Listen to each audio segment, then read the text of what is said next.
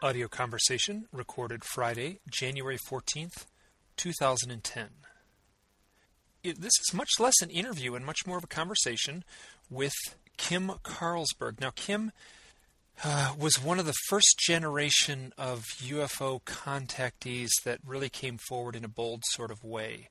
This took place in the early 1990s, and she eventually wrote a book called Beyond My Wildest Dreams. That was published in 1995. After that point, she kind of dropped out of the scene quite purposefully. She talks about it a little bit in the interview. But that book was illustrated by Darryl Anka. Now, for any of those, with even one toe in the funny world of New Age grooviness, you will know that Darryl Anka is the channel for the entity known as Bashar. This is something that we dig into pretty deep even early on in the conversation. The channeling issues are something that come up over and over and over again in the folks that claim the contactee experience. But channeling almost never gets discussed among the research community and in the printed literature, which is troubling to me because it seems to be very much a part of the phenomena and a very curious part. We do our best to look deeply into this, and I was very surprised that she had as much experience and insight and knowledge of channeling and what it may mean to the larger phenomena. During our conversation, Kim said something that impressed me greatly. She said, when you are opened up to everything. And that sums it all up pretty tidy. In recent years, in the last couple of years, she has been compiling a set of illustrations by contactees along with their narratives. And she has just published what is a great big coffee table book with those illustrations featured as well as the accompanying narrative. Let me add that I am very pleased with this conversation. It runs all over the map. No linear logic to our conversation here, and I am very happy with that. I think that makes it much more engaging. It does not in any way, shape, or form sound like a formal interview, and that's good. We jump right into it, and I don't know if it's going to serve anyone by me trying to introduce Kim any more than I've already have, so let's just dive right in. Please enjoy. How are you doing today? I'm excellent, and the Skype fairies have aligned the stars for us there. So, our little voices are exactly the same on the two little input and output volume things. So very good. Yes, It's so irritating when you're listening to an interview, and one person comes on and you have to immediately turn down the volume and then turn it back up and turn it back down and turn it back up. And would that one person be Joe Montaldo? I'm not going to name names, okay, I have a personal mission here to improve the sound quality on podcasting and audio interviews. It just seems like I have a computer here on my desk that ain't that complicated, and I get really, really good sound quality out of it. So, hey, I think yesterday was our intro. Mm-hmm. As far as I said everything I needed to say. So, and you got to listen to a little bit of me and Leo. Yes, I got to listen to a lot of it, actually. Good. Did you hear him channel at the end? I did. Yeah, isn't that, yeah. Beautiful. Absolutely beautiful. Yeah, it was interesting. It makes me miss channeling so much. So I might be inspired to start channeling again. Oh, far out. Mm-hmm. Oh, this gets very strange because I have a friend that is sort of my personal channel. I don't want to say personal, but I mean, whatever. Sometimes I pay her to channel for me. And but she's I have a contact that I trust, and she's profound, and she's tapped into something higher than we are. I don't know quite how to define it. She says it's aliens, and then even she's not sure. She basically says they say they're aliens. I don't know, but her name is Anya, and then. Starting in about the mid-90s, I started reading channeled books, and I think I counted 27 of them on my bookshelf recently. Wow. I didn't know that there were even 7 out there, much less 27. Yeah, there's a lot of them out there. Some of them are better than others, but... Are these channeled books or books on channeling? I have a couple books on channeling, but I have 2 books on channeling, but those don't count. So I channeled books, from Donald Walsh and the Seth books, and there's a series of books. The Seth books, The Nature of Personal Reality is my Bible. Oh, really? There's a series? What a beautiful book.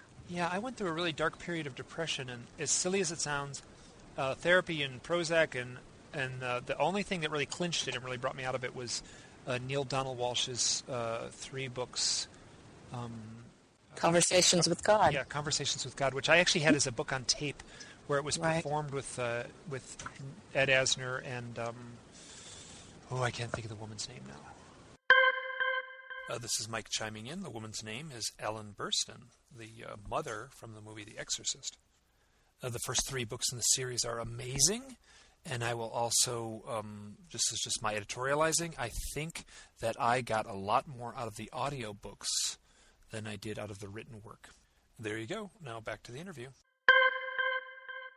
So anyway, it was very beautiful, and I felt just more important than therapy, it rewired the way I looked at reality.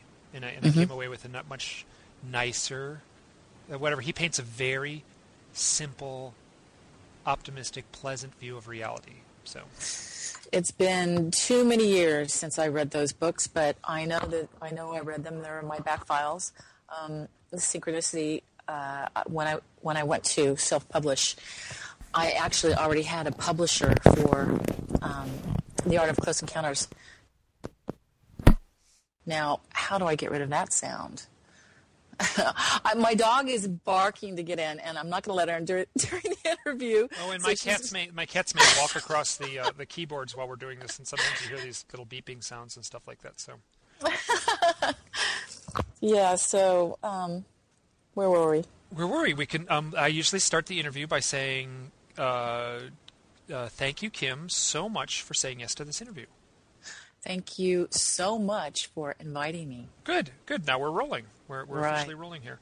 I may use some of the little chatter we just used. I thought some of that was nice. We sound like humans instead of actors or something. Absolutely, use it. Hey,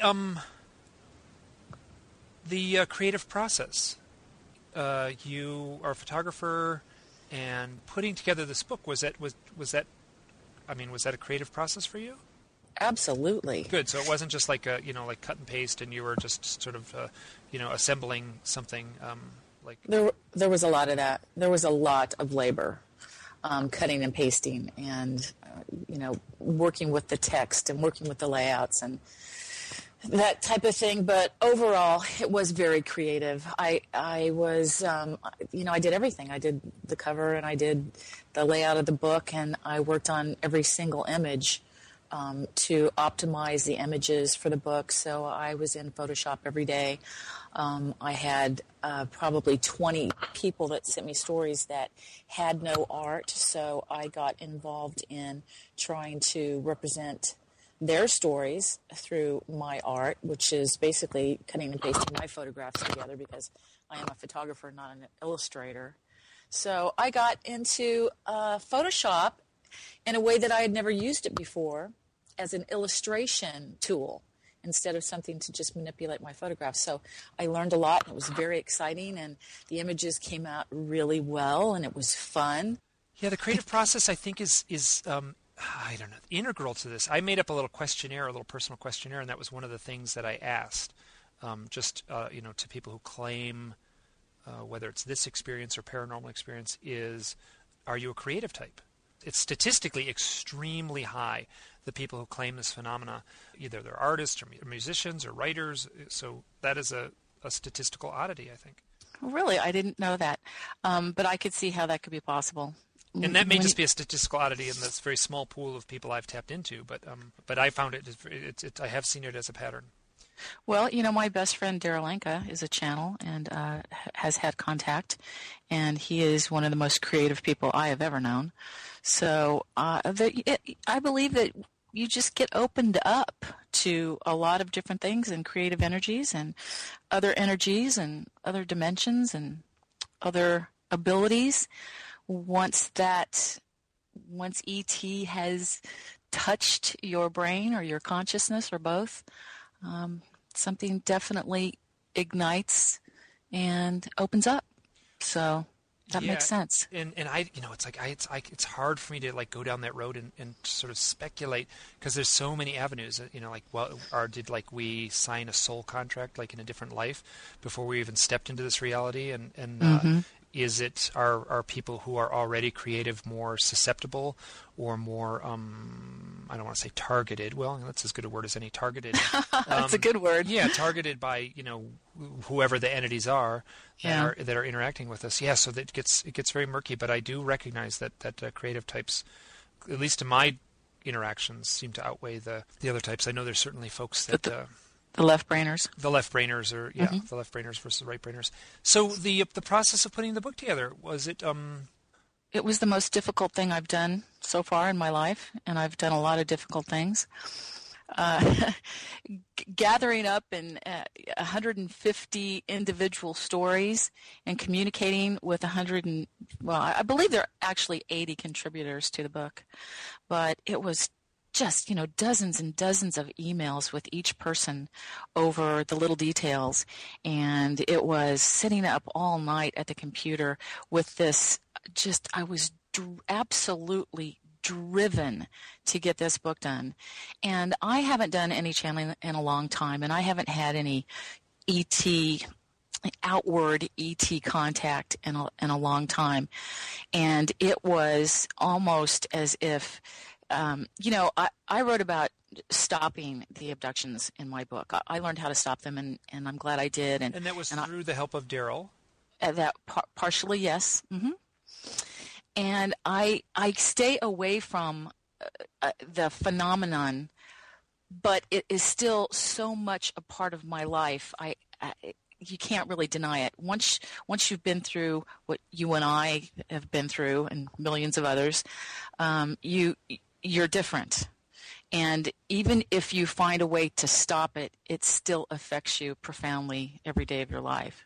So when the thought hit me, it was time to finish the book, because I actually started my book 15 years ago at the publication of my first book. I worked on it for a month or two, and then I just had to drop out of the field altogether because it had completely overwhelmed my life.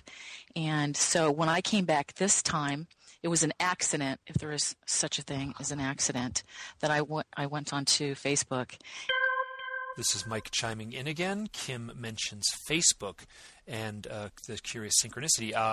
This is one question I did not ask her, and I want to follow up on this, and maybe I will someday. But the Facebook thing, as silly as it sounds, has been so weird in this small little realm of UFO researchers and people who claim the direct experience.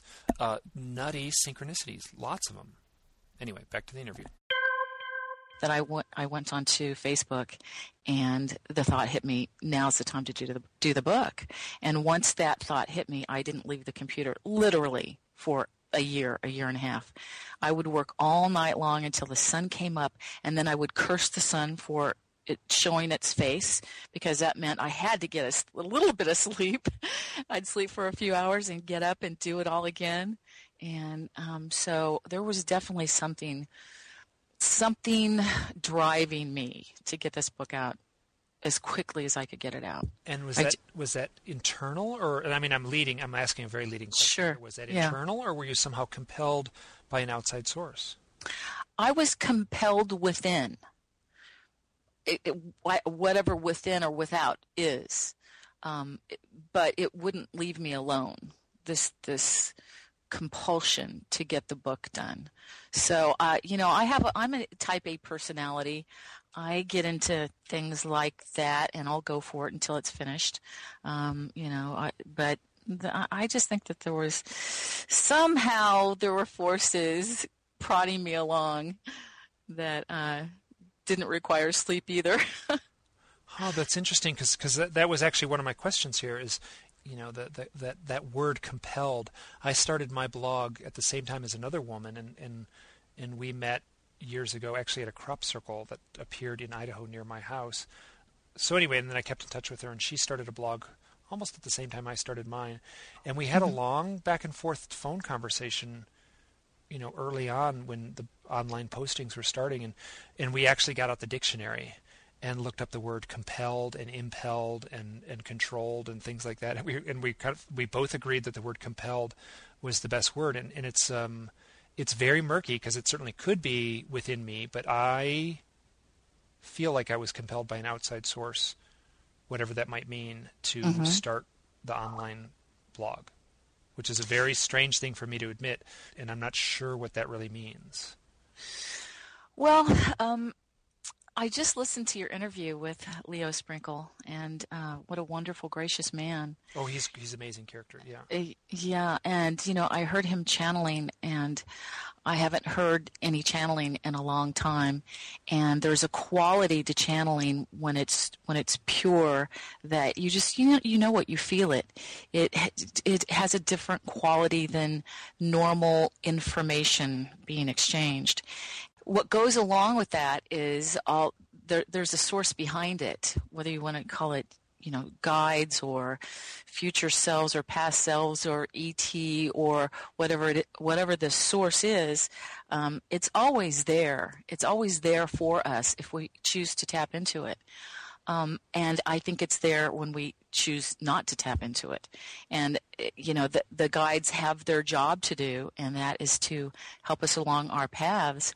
And if we're not doing that, and we don't consciously tap in through meditation or prayer or just being open because we're so busy, that I believe they find a way into another part of our consciousness, either through dreams or inspiration or obsession.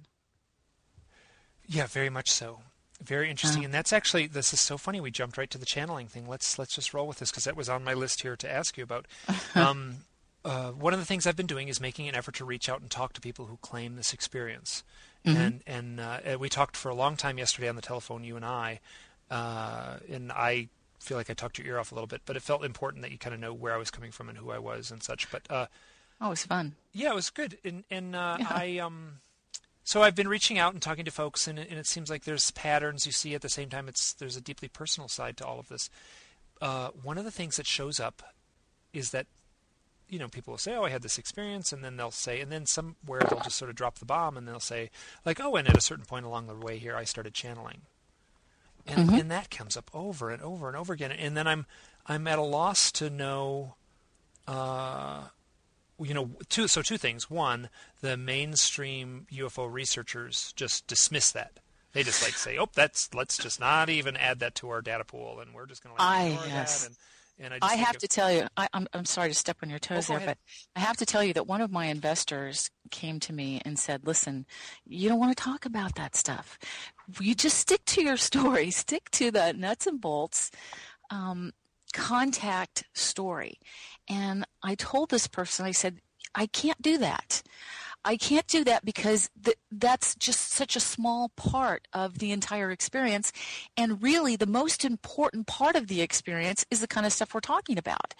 And so I find myself, I'm doing a lot of radio interviews now, and I've got that little voice in the back of my head, my investor saying, don't go too far down that road or you're just going to turn off all the people that don't know about any of that stuff.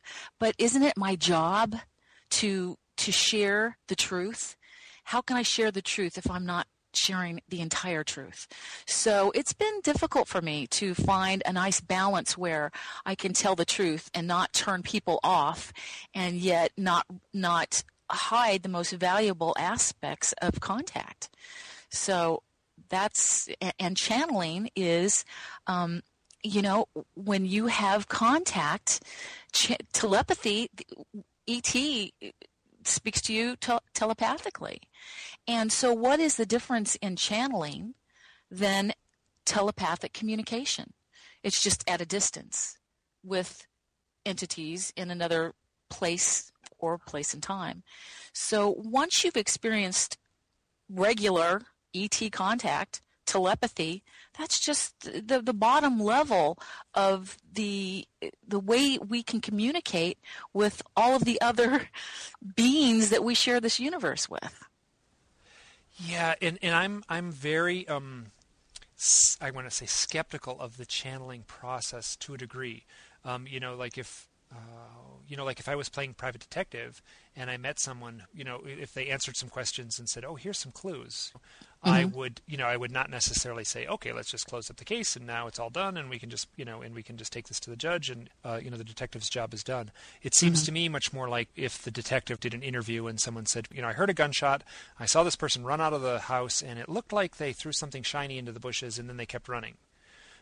I would go over to that bush and see if there was something shiny in there, and then it seems like what's happening is there's like a mainstream population of researchers, and maybe this is changing, and maybe we're like right in the midst of this changing, but I just feel like they wouldn't go and look in the bush. Right, they would walk in the opposite direction of the bush. And maybe even put their hands over their ears, like when like like the little kids are like they want to hear something, they'll go blah blah blah blah blah blah blah. So. And what's so interesting about that is we're talking about one of the most unbelievable subjects in the universe as it is. Yes, okay? And someone comes along and says, "Here's an unbelievable part of an unbelievable thing." Yeah, what makes that any stranger than any other aspect of ET contact? I just don't see it. I don't get where that's not acceptable. And I did hear when you were talking with Leo about what was acceptable at one time. And then first it was like, oh, we could talk about, we saw a light in the sky, but we couldn't talk about lights on the ground. And then we could talk about lights on the ground, but we couldn't talk about contact. And you went on and on and on. So, hopefully that is the direction we're going in, that we can talk about the real aspects without having to soften it or cushion it or couch it in ways that is more palatable. When I wrote my book Beyond My Wildest Dreams, talking about being implanted with an alien fetus was off the charts.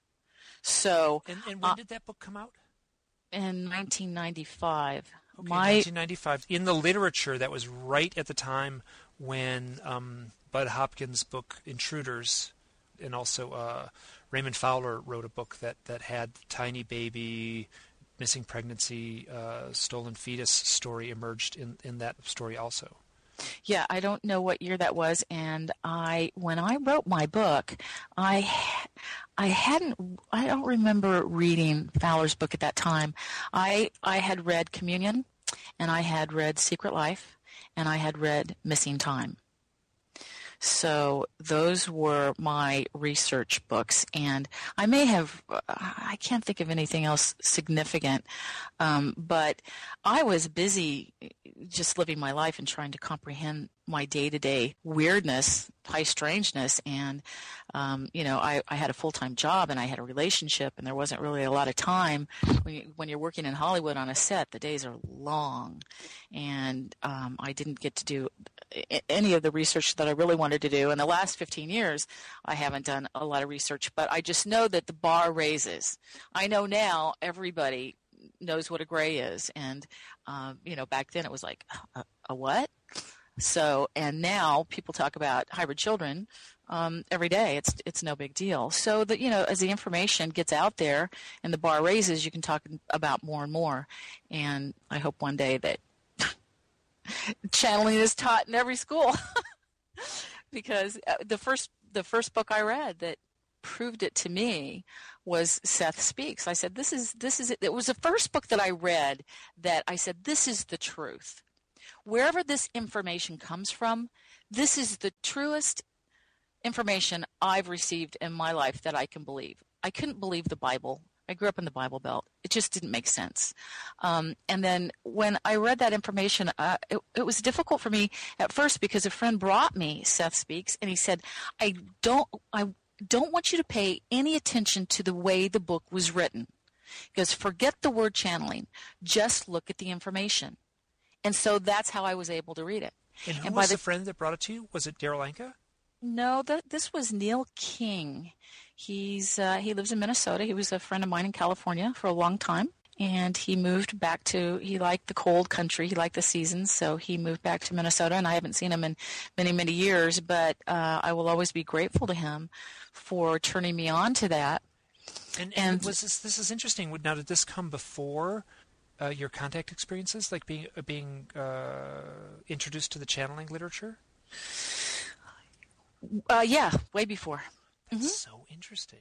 Okay, Yeah, that is interesting. but see, now we're talking about. I had my first, I have to say this, conscious experience in 1988. I suspect I've had contact from day one. So the fact that I was interested in things like channeling and healing early on before I had a conscious experience doesn't mean it wasn't influenced by contact that I didn't have conscious recall of. So it's, it's what came first, the chicken or the egg, I don't know. But when I heard the word channeling, I said, yes, that's possible. I know that's possible. I know that's real. Just like when I heard, I left the Midwest and I got to California in my early 20s, I heard the first time I heard the word vegetarian in California, I said, yes, that's for me.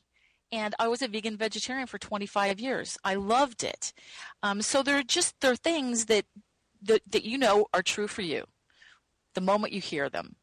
And so I actually studied channeling with a woman in LA for many, many, many years.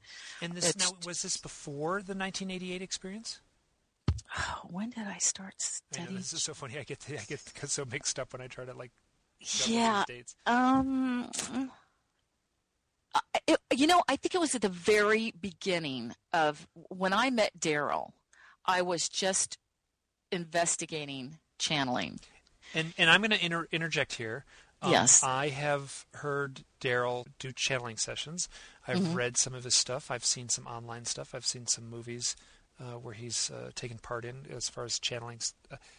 He's, where Bashar, it's very interesting because it should be separated in a way because there's two personalities, Daryl Anka, the channel, and then Bashar, the source. Mm-hmm. And true. I think that, he's one of the really profound ones. Yes. One of the ones that just there's something in the channeling thing. There's something almost playful about the use of language, and there's a delight that takes place, which I've sensed in other channels, and I don't quite know what to make of that. That's because very few people delight in the playfulness of language the way the channel voice will sometimes delight that way. And it's interesting because Bashar claims to be a human gray hybrid, and they would typically be telepathic and not play with language. So perhaps the idea of working with Daryl gives him an opportunity to play with a skill that they don't normally get to play with, and they might find that entertaining and engaging. My experience with channeling, I'm looking back now, I had actually started channeling classes before I met Daryl, and I met Daryl on a channeling conference to Greece. I don't remember the year. It's in my book somewhere. But when we met, it was an instant knowing, an instant recognition. And I have so many powerful stories I wish I could just insert into everyone's mind who's listening or who doubts, because I have my own personal proof of the reality of who Bashar is, apart from Daryl, because Daryl is my best friend and Bashar is my other best friend, and they are different beings. They are different entities, and they're both wonderful and giving and loving and here to help in every way they can. But I have had experiences where Bashar has stepped in, and only a real live energy could do what was done in those moments. And I'll just give you one quick example, or maybe two. When I was trying to get the abductions to stop, I would do everything possible. I was doing self-hypnosis and just studying everything I could to figure out how to get them to leave me alone. And I went to Bashar once or twice. When you have a friend who's a channel, if you have a friend who has a skill at anything, you try not to go to that person and use them for that skill that they have, because that's not what friendship is about. So I never really went to Bashar for any extra help, unless if maybe twice that I can remember. And he knew that I was being abducted. And I was in my bed one night, and I was feeling this energy. And I knew an abduction was about to take place.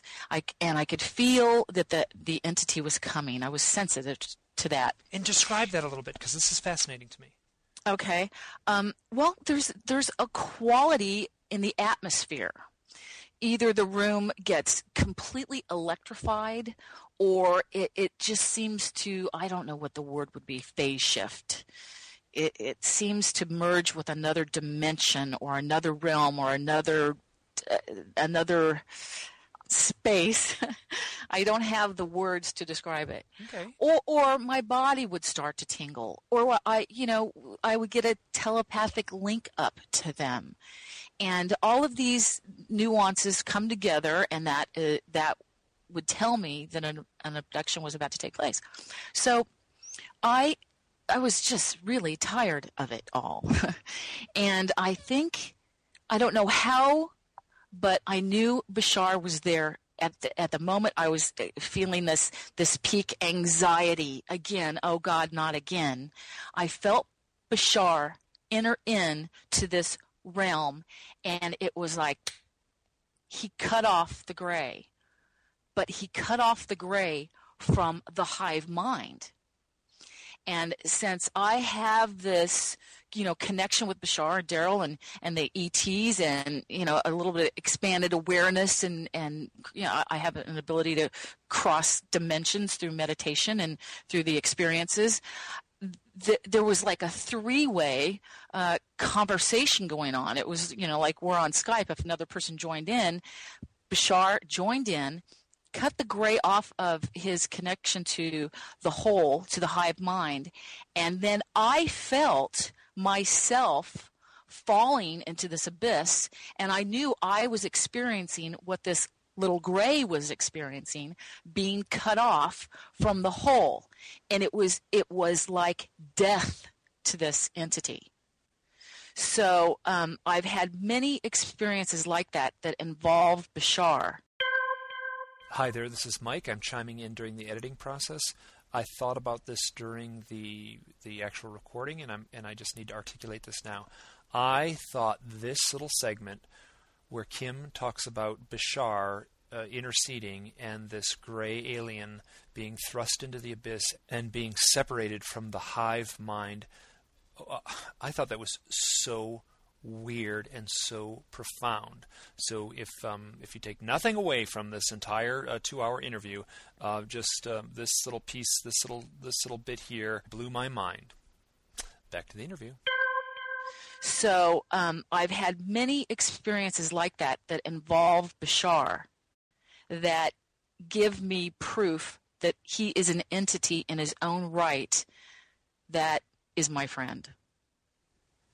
That's fascinating. Now, I will say that I have heard similar stories to this from other folks that are channels.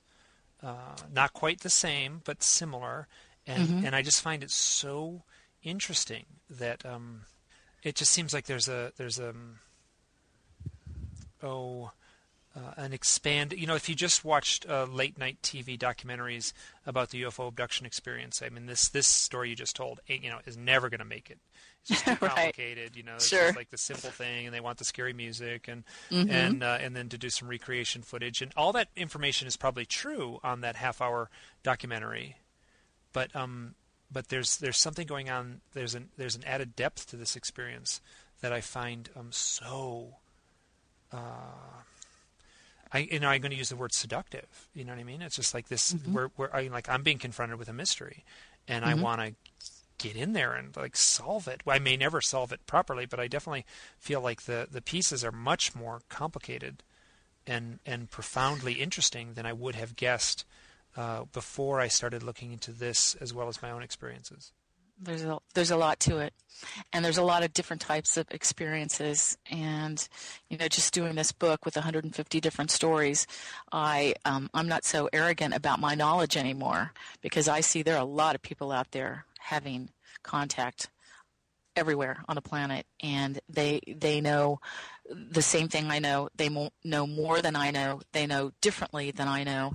And people ask me about the book and, how did you decide which story was true and which story was false? And I said, I'm not to judge. If somebody sends me a story and it was, too long or too convoluted or too complicated, that was a reason to not put it in the book. But in 1995, my story was so outrageous that nobody believed me. The UFO community didn't believe me. I was ostracized from every community, and who's to say that anything in this book that I don't find believable might be just the next breakthrough. So I didn't judge people's stories, and I let them speak for themselves. And I can be accused of being naive, but I believe everybody has the right to tell their story and not be, torn up for it. Yeah, it's interesting because the one person that I am the most critical, and I am fiercely critical, is myself. That's and then I'm much more open-minded when I talk to other people. And at the same time, when I initially went to my first couple of conferences and sat with people and heard these stories, and I was. I felt like a deep need to sit down with people and hear their stories.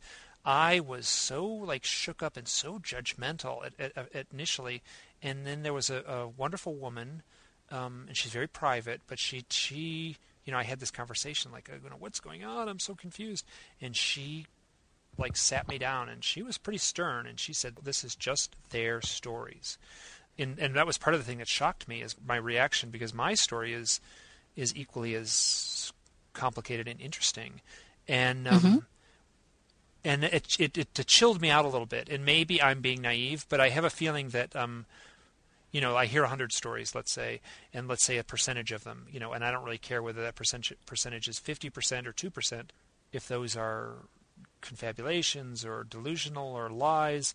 I feel like when I step back and let all these stories wash over me, and not do it in a logical way, but do it from my heart, I feel like I arrive at a picture, and that picture is evolving and changing and such. So, but I feel like I arrive at something that's like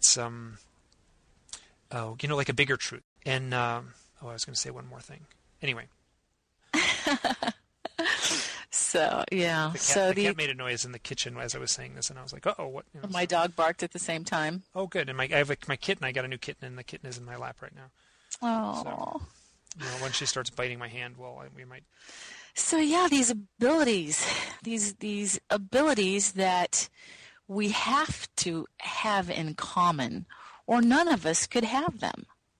Abilities like. So. Like channeling, remote viewing, like healing, like precognition. I teleported once in one of my experiences. That's a skill I would love to master. So here, I would love to hear that story. That wasn't a very pleasant story, so I'll make it really fast. Good. I had a long and torturous abduction one night, and there was a doctor that was waiting for me at the end of the abduction in this place, whether it was a craft or a hospital or an underground base. I'm not sure what it was, but he was a humanoid looking being, but he was absolutely not human. And he knew me. We had this knowing a relationship. I didn't have the memories, but he knew that I knew him, and it's very complicated. But I had been through a grueling experience, and I despise needles because I have had needles poked in my body for so many years, in my experiences. And he looked down, and he had a needle in his hand, and telepathically he said to me, I know you don't like needles. And he said, but it's time for you to go home. And he said, so we can do it this way, or you can find your own way home. And at that moment, I knew what he meant. I don't know how I knew it. I don't know how I knew to do it. I've never been able to do it since. But all of a sudden, my consciousness collapsed into a point of light. I was a ball of light. And the next thing I knew, all of my cells reassembled on my bed, and I was vibrating like a guitar string. We have these abilities. We don't know how to use them. And until we're either forced to or nurtured to or we're, coaxed to.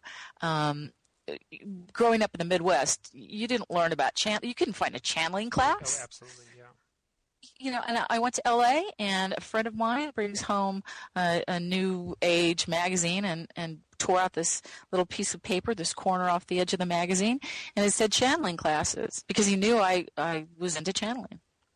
And I said, "You can't teach channeling." I got so angry. I said, "That's something that you have as a gift. It's like you're a healer or a telepath. It's a gift. You have it naturally. It's not something you can be taught." And he said, "Okay, well, just take this little piece of paper and put it in your drawer. And if you ever want to look at it, there it is." And every time I would pass that desk, I would get angry. Nobody, it's like, you hear stories like you got angry, right? When you were hearing all these stories because they didn't fit. Frustrated and anxious. Yes. Yeah. Anxious because it didn't fit in your paradigm. So even though I knew it was possible and I believed in it and I enjoyed the channeled material I had read and all of that, I just couldn't grasp the concept that it could be taught. So I don't know, weeks, months go on, and one day I just couldn't take it any longer. I pulled that piece of paper out of the drawer. I called the woman, and I yelled at her. I said, "What is this? What is this? You going around telling people you can teach them how to channel." I said, "You can't teach channeling." She said, "My goodness, you sound a little aggravated." I said, "I am. I just don't believe that you can teach somebody to do something that's a God-given gift." And she said, "I'll tell you what." She goes, "Come to my meeting on Friday night. Just come in and sit down, and you spend an evening in my group. And if you want to get up in the middle and leave, fine. But just come and look. Come and experience what I do and what goes on." And I said, "All right." I hung up the phone. I'm still angry. Yeah, I'm going to prove this woman wrong. I'm going to go there and find a charlatan.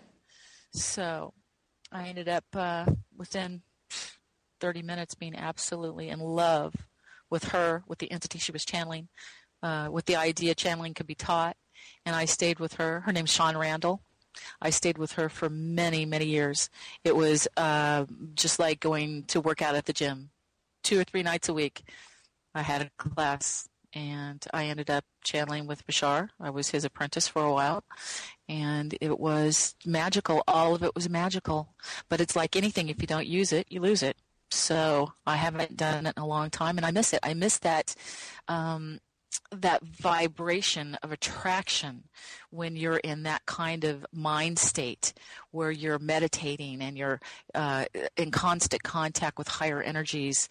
Life seems to flow easier, more synchronicities. It seemed I was happier then, but I let the material world take over. I got into wanting financial success or security and started spending all of my time there, and it turned out to be not what I was supposed to be doing. So I guess it was all taken away from me for a reason, so that I would get back to my roots, which are those things, the higher aspects of who we can become, healers and communicators and on and on.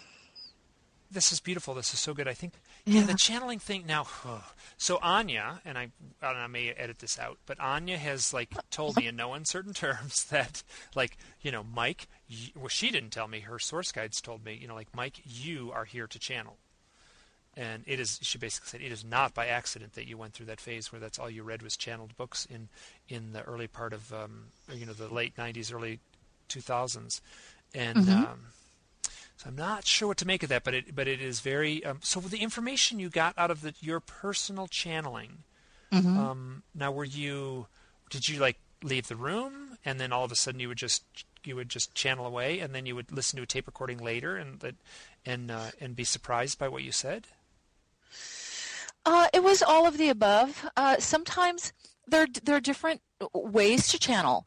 You can go completely unconscious and share your physicality and your mind and your, what Sean would call, or Tora would call, your toolkit, the information that you have in your brain for using, words and concepts that the entities can use to communicate. Or you can just step aside and observe. So it's almost a dreamlike state, but you still know what's going on, and you can still hear what the entity is saying. There's just many different levels to it, depending on the energy or the entity that is working with you.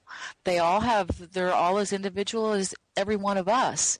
So the way they work with you and your energy and your consciousness in your body is different. I had signature body movements for almost every different entity that that worked with me. You notice people when they go into trance, or sometimes just naturally, when someone's speaking in public, you'll see them put their hands together so that all their fingers are touching. Oh my gosh! I was about to say that, like, when Leo Sprinkle channels, and I've been in the room with him when he's done it. He does that. He makes the what's the term, like the one spider on the mirror. Yes, pose. Yes, and that happened to me naturally the first time I went into trance. So there's definitely something to it. There's a physicalness to channeling. There are the way we run energy through our bodies and the way it's expressed. So yeah. Huh. Oh, good. I'm glad we delved into this, like, as in depth as we did, because this is something that gets so ignored. And just a little aside. When I was in one of these earlier classes, I sat down in a chair, and Sean always had the room impeccable. The energy was clean, sage. There were crystals around, beautiful music.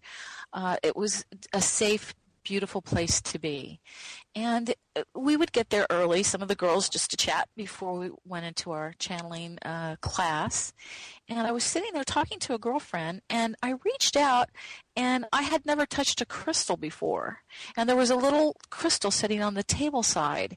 And when I picked it up, I felt in my right hand completely open up, and all of this energy started flowing into my hand and up my arm and into my body, and it shocked me.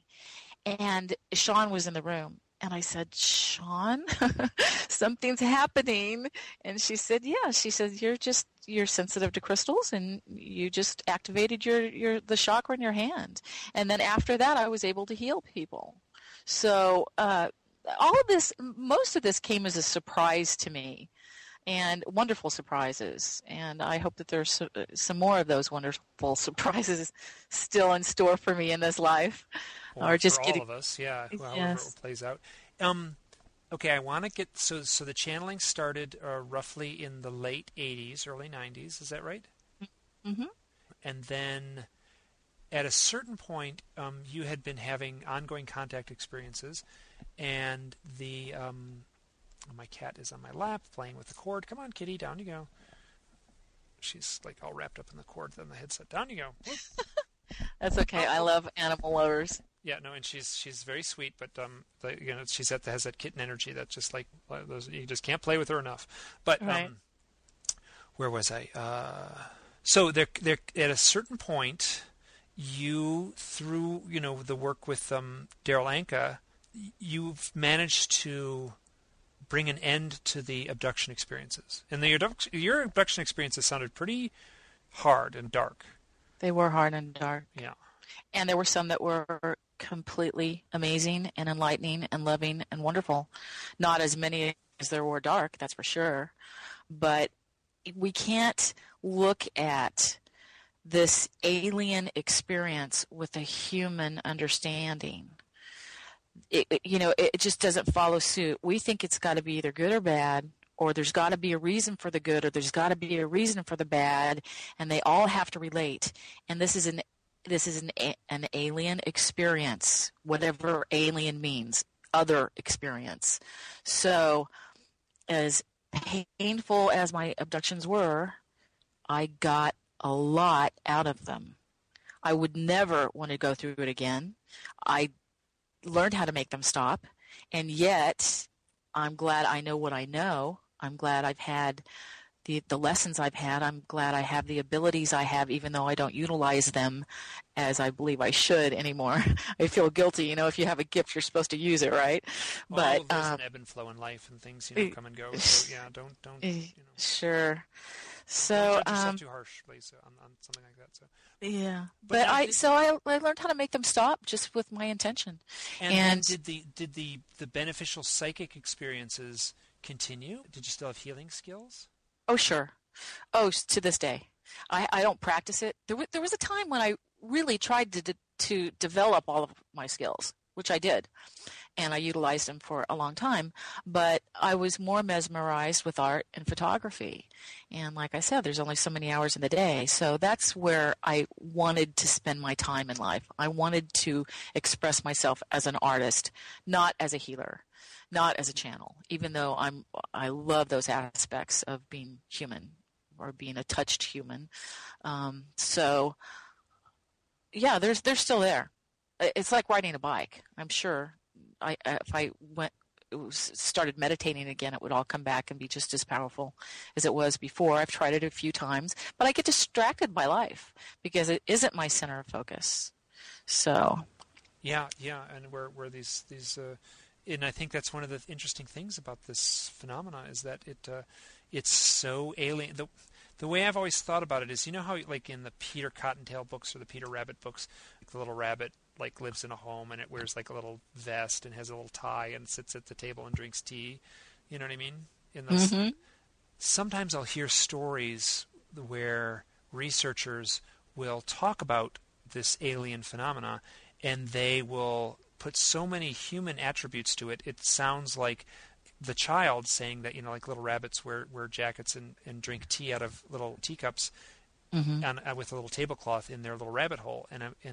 And they make that leap somewhere. And my thought is like, this is, whatever's going on, it is alien in a very profound sense. And it's a mistake to anthropomorphize and pretend like it's partially human. Yes, absolutely. But we have what we have to work with, and that's our limited concepts and our limited language. And a lot of the researchers haven't been there. So it's difficult for them to try to understand and share the information in a truthful manner because they haven't experienced it themselves. And the ones that have, God bless them. Like Leo. Boy, don't we need a few more of Leos around. And he's eloquent and loving and intelligent and compassionate and concerned for the planet and concerned for his fellow man. And those are the attributes that, along with channeling and hands-on healing, that seem to be enhanced with contact. Most of my friends are just wonderful, loving, amazing, conscious human beings, and most of them have had contact. So your personal friends? My personal friends, yes. So your circle of friends, they all channel. They've all had contact. This is so interesting. Now, I've listened to a bunch of your audio interviews, and I apologize, I have not read the entirety of Beyond My Wildest Dreams. Sure. And I would not have known that. That's very interesting. Mm-hmm. Well, like seeks like. And that's what I was saying earlier. I missed that life that I was living when I was studying channeling, all the time, and I was around people who were very conscious and on a regular basis. I'm back in the Midwest now, and I'm a fish out of water here.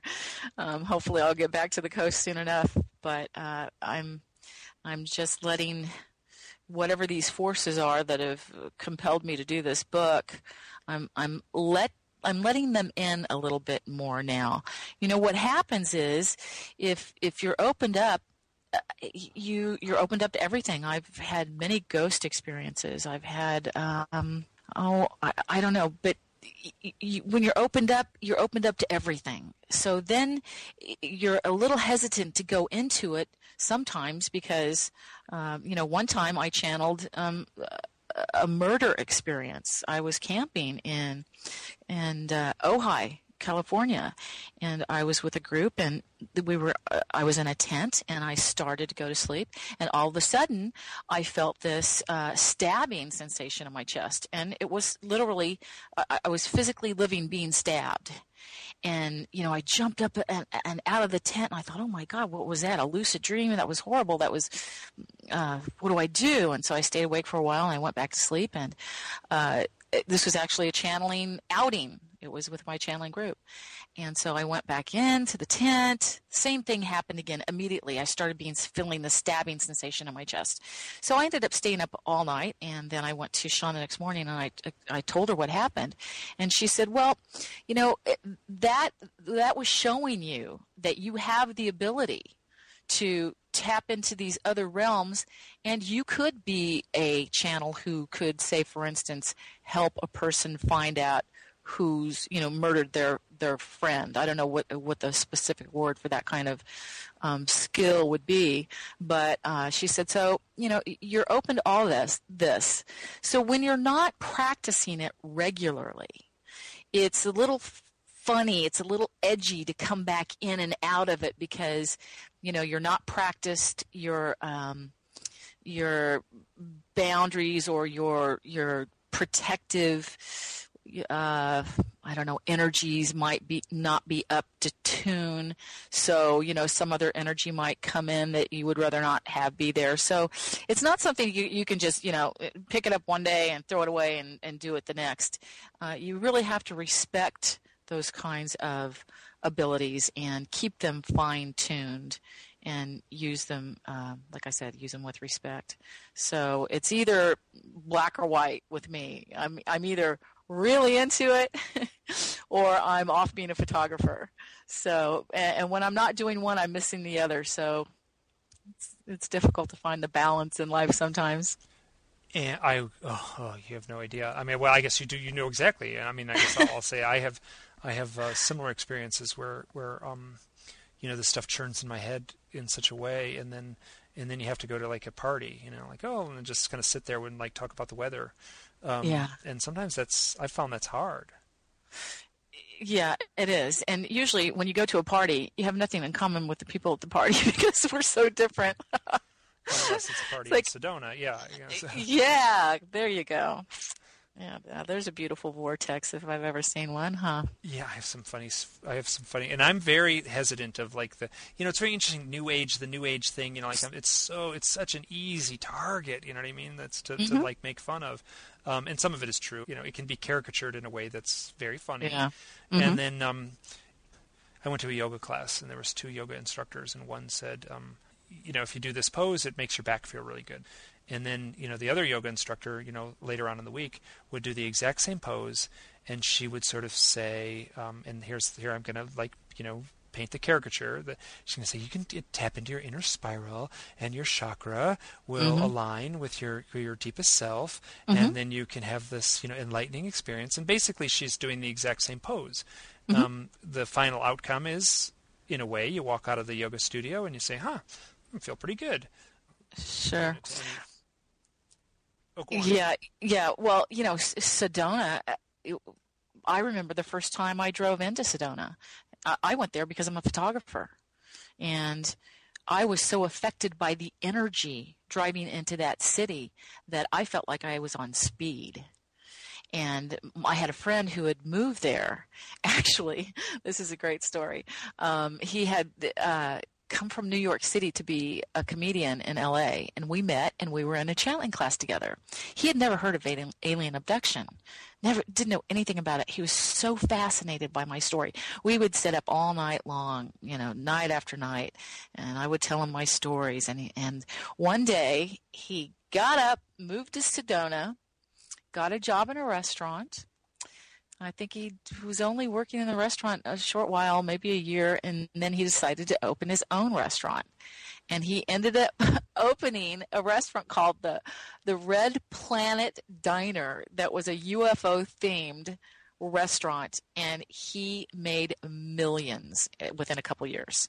He had a beautiful ranch underneath one of those big red buttes, and you go into the front of the restaurant was a disc. It was a UFO, and it was floating in front of the restaurant, and it was a waterfall, and the waterfall was blue light coming out of the bottom of this disc.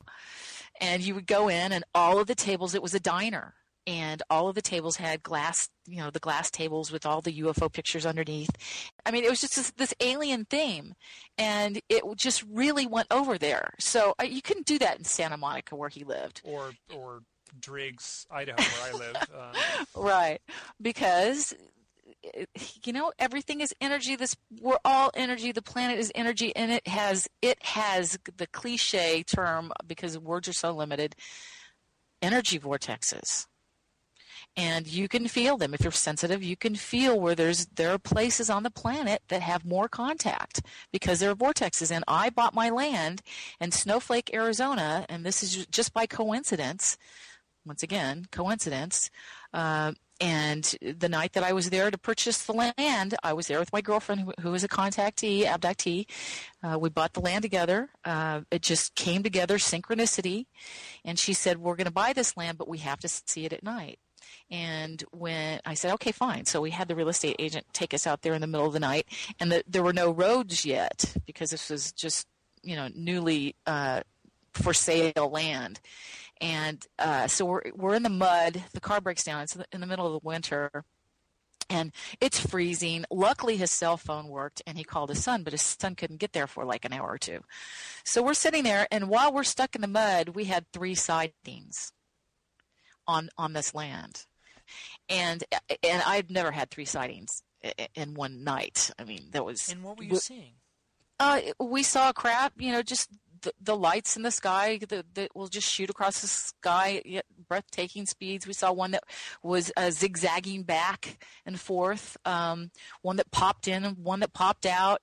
And I'm with this real estate agent, and this is a very conservative-looking man and very, very sweet gentleman. And I looked at him and I said, because, there can be a group of people, and there will be a sighting, and only part of the people in the group will see the craft. That shows up all the time, yeah. Right. So I grabbed my girlfriend's hand. I said, are you seeing what I'm seeing? She said, yeah.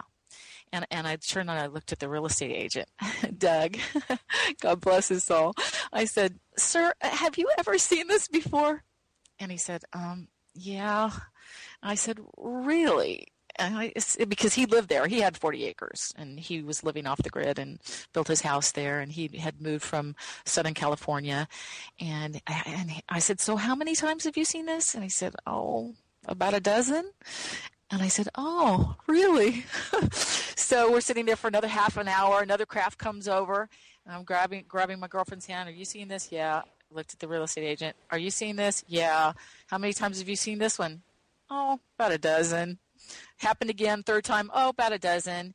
Then he goes on to tell us a story about how he was in bed one night and walked over to the window, and there's a disc hovering out his window of his second-story home. So, yeah, there are places. Make fun of it. Sedona is a vortex. So what? It's the truth. The Southwest has a lot of contact. There's ancient energies there, and if you're sensitive, you can feel them. When you went to the crop circle near my house here, did you feel anything? Did you feel anything?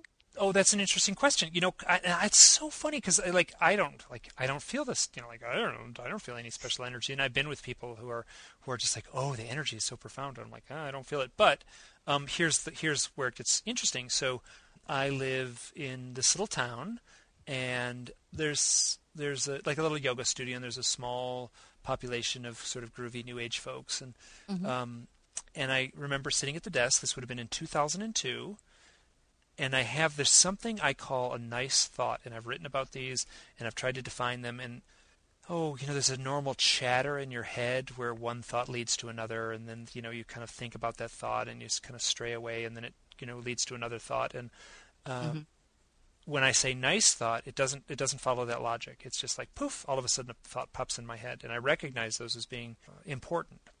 Mm-hmm. So sitting at the house in the afternoon, and I have this thought like, we need a crop circle. We need a crop circle in this town. And, and basically it was this really pleasant, kind of thing. It's like, this is exactly, we just like need to shake things up a little bit, and we need a crop circle. And the next day I'm walking through town, and I bump into a friend named Linda, and she just like as casually as can be says, "Oh, you heard about the crop circle that formed last night in the next town over, didn't you?" And I'm like, "What?" You said, "Yes, I did." Well, no, I didn't. And I didn't. Well, you did in your head. And so I go to I drive to the crop circle with a friend. This was a series of 16 circles in a very simple cross pattern where there's a series, there's a big circle in the center and then some smaller circles making a cross pattern. That's a good sized crop circle. Yeah, it was pretty, so we walked around in it, and I met this researcher there. And I talked to her for a little bit. And here, let me preface this by saying I do comic illustrations, cartoon illustrations. I could tell that by your blog, yes. Yeah. So, beautiful. Yeah, and they're goofy and childish, and I have a deep love of, hand lettering and kind of classic comic books from the 1950s and such. So I talked to this woman. Her name is Stace. She runs her own blog now. She has had a profound set of life experiences of her own.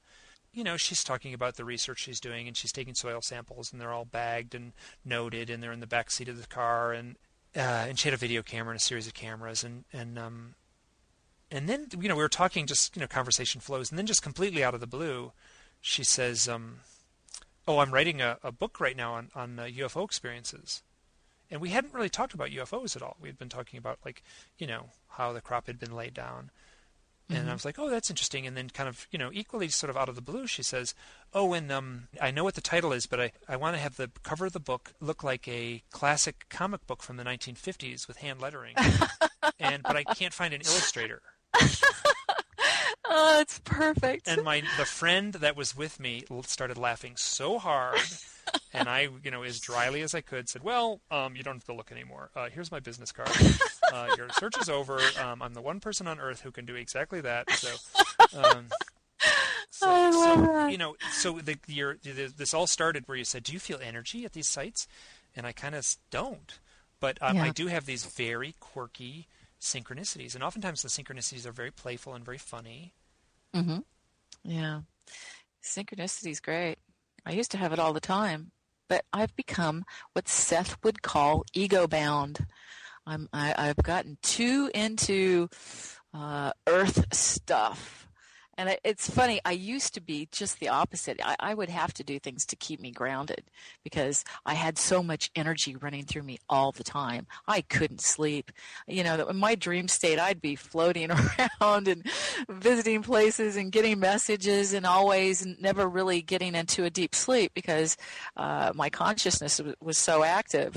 So, now I'm finding, okay, I could use a little more of that kind of energy again and feeling it.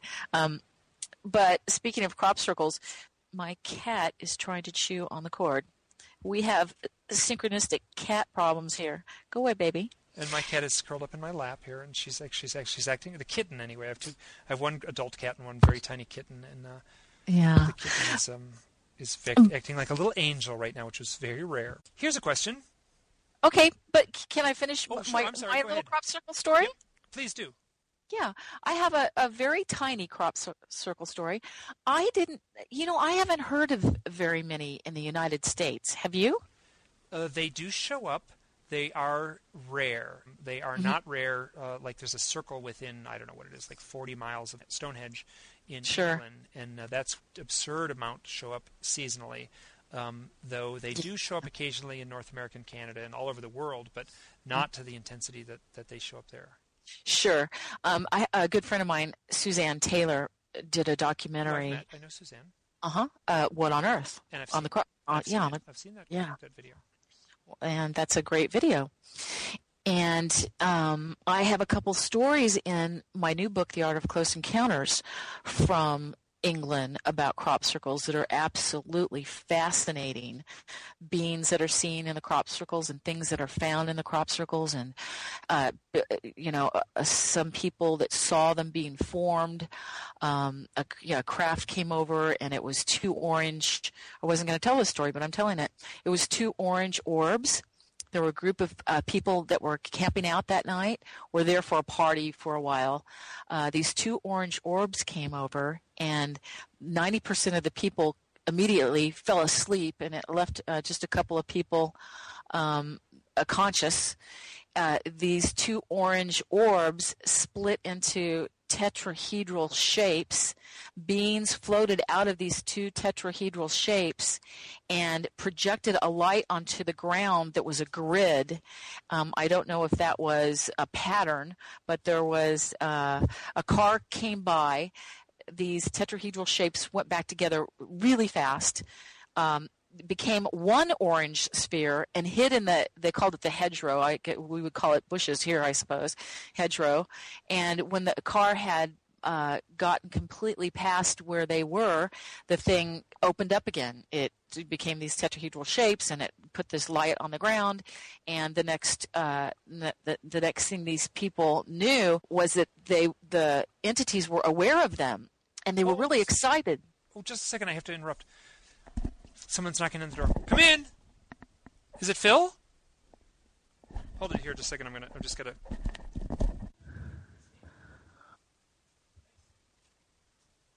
Phil?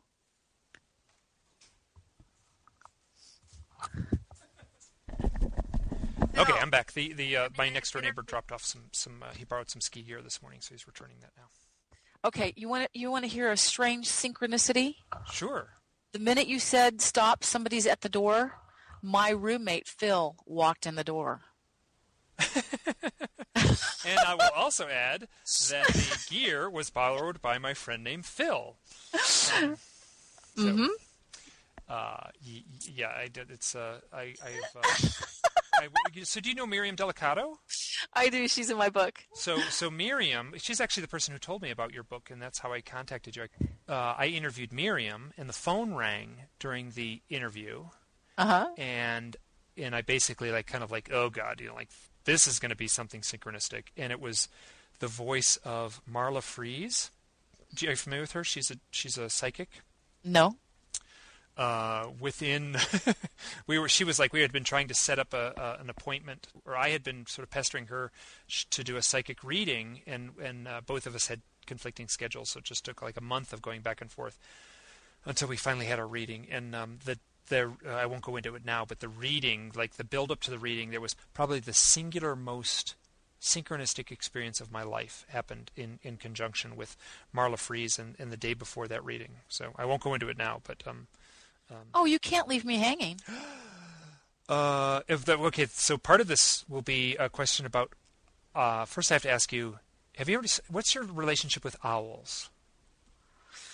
They're mysterious beings. There was a thing called a screen memory. The term screen memory a long time ago, and it's still around.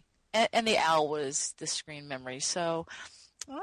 I'm a little spooked by them. I think they're fascinating. They're mysterious. I have seen so many owls. It is like absurd. I live in a place with a lot of owls. I live right near Grand Teton National Park. A lot of owls here, so it's like not. It's not surprising to see owls, but the number of owls that I see is absurd. And I actually, at one point, sort of stomped my foot at the universe and said, listen, I'm not going to pay attention to the owls unless they cross my path. It's just seeing an owl off in the distance. That doesn't count. There's an owl in the tree over there. That doesn't mean anything to me anymore. That owl has to fly across this path and pronounce itself. And once I made that declaration, then I was plagued by owls crossing my path and flying into me. See, you get what you asked for. But I had a tiny crop circle story. Oh, good. So the tetrahedron, when I went to answer the door for my friend named Phil, or the gear that was being returned from Phil. The moment my roommate Phil walked in the door. Yes. Oh, you were talking about the tetrahedral shapes that were going back and forth to orange orbs, and Yeah, well, that's just one of the stories in the book. But I had my own personal experience with the crop circle. It was a very small crop circle. It was I can never pronounce this town correctly. It's either Lompoc or Lompoc, I believe, California. It's up the coast a little bit north of Santa Barbara. And my girlfriend had heard about this, and she said, let's go see it. It was on a hillside, and it was a simple heart shape.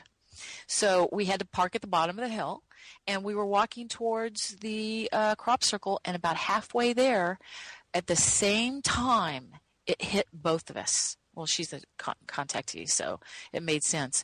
But we felt an energy barrier that we went through, and it affected us in a way that we just started laughing. And I felt like I was 10 years old, that light-hearted, happy energy of a child that I hadn't felt since I was 10 years old. And it was a heavenly experience, and we just stayed in that energy. I don't even know that we even went into the crop circle. I think we were so mesmerized by the quality of the atmosphere and our consciousness that we just hung there as long as we could. And that was a long, long time ago. It was before I really knew anything about crop circles. So if you ever get a chance to get inside one, I'd say go for it. Oh, and I definitely spent a long time in that. I've got some beautiful pictures of me sitting there, and it was so the crop circle that I was in, which is called the Teton Crop Circle. I have a post on my blog about the Teton Crop Circle. On one level, I just remember thinking like it was almost too big to fit in my brain. It's like whether this is paranormal or not, I don't know. But what it was a very pretty piece of art. Mm-hmm. And it was. So just imagine it was in wheat, and the wheats are tall, singular stalks. They're little thin little stalks, and there was these two circles side by side. So if you draw two circles in the wheat field, what happens is where they are about to touch, the little standing wheat just gets there's just fewer and fewer and fewer and fewer. And then it gets wider and wider again where the two crops. This got down to one stalk of wheat. Wow. And I was just like, part of me was like, wow. Okay, I'm just going to dismiss whether this is paranormal or not. Maybe some guys came out with boards and did it. And if they did come out with boards and do it, like, more power to them, because they did a beautiful job. It was like very elegant. And and then I was with a friend of mine, and both of us had the discussion. Like, basically, it was a series of circles, and, I think we could, I think I could fake this one. But what I would need to do is practice, right? I would have to go to some farmer's field and say, let me, do 30 crop circles, and you plow them over the next day, because I got to figure this out and do them right. But I haven't found any evidence, locally anyway, that anyone was out there practicing doing crop circles, yeah. That was the thing that impressed me most. And then in the middle of the main circle, as well as some of the other ones, was a I don't know how you'd call it, like you go to Dairy Queen and they make like a frosty vanilla cone, and they kind of swirl, kind of like has the little swirl like at the top there. That was consistent in each of the crop circles in the I've center. seen that. That kind of like whoop whoop whoop whoop. And I was like, well, how would you do that? It's like a little exclamation point in the middle of the circle. Yeah, it's a little Dairy Queen, happy snow cone thing. Okay, so here's a question. Mm-hmm. My cat is now walking all over the computer. Here, let me move her. So you have spoken at length about your whether it be missing pregnancies or experiences with hybrid children. Mm-hmm. I have talked extensively about that. Well, and that's basically what my book is about, is trying to convey that that's what the majority of my experiences were, being part of the hybridization process. And I definitely have hybrid children, and they have, names, and they're somewhere out in the universe, and I don't know where they are, and I wish I could be with them. And it's as simple as that. I am part of a reproductive lineage. So nothing I can do about it. I would love to see them again. I don't know how. I'm pretty, when I put my mind to something, I can usually figure out how to do it. But there's always that fear if I open up Pandora's box, if I get back in contact with the Greys in order to see my hybrid children, then I'm going to have to deal with the Greys again. So I try to stay away from it. But as the years go on, I think they would have no use for me in that program anymore. And so I'm getting more and more tempted to maybe initiate contact again or open up to the possibility of it. I don't know how or when, but it's starting to become a big part of my consciousness now. So, or maybe they're just going to show up somewhere. Wouldn't that be nice? Well, this is one of the things that Richard Dolan and his co-author named Bryce Sable wrote a book called After Disclosure. I had dinner with Bryce just a few weeks ago. Oh, good. And did you know him like through this set of experiences, or did you know him through Hollywood, or? Through Hollywood, through connections. He seems like a really great guy. What a wonderful guy. Well, I absolutely love Richard Dolan. I haven't met him personally, but we've become very good friends over the phone and Facebook. And he was so gracious when he put out National Security State, right? Mm-hmm. With the two books, the 2 volumes. Yeah. There's a 3rd volume that's in the works. Mm-hmm. And I called him because I was considering self-publishing, and he called me back. I left a message. I said, I know you're a busy man, and I hate to bother you, but if you have any advice you can give me on self-publishing, I would really appreciate it. And he called back, and it was like, hi, what can I do for you? I said, I was shocked at just how gracious and warm he was. And I said, well, I just want to pick your brain a little bit. He goes, well, I'm right here. Here's my personal cell number. It was just such a sweet man. So I have this great relationship with him, although I haven't, got to give him a hug yet. And then his partner showed up at this dinner party over the holidays.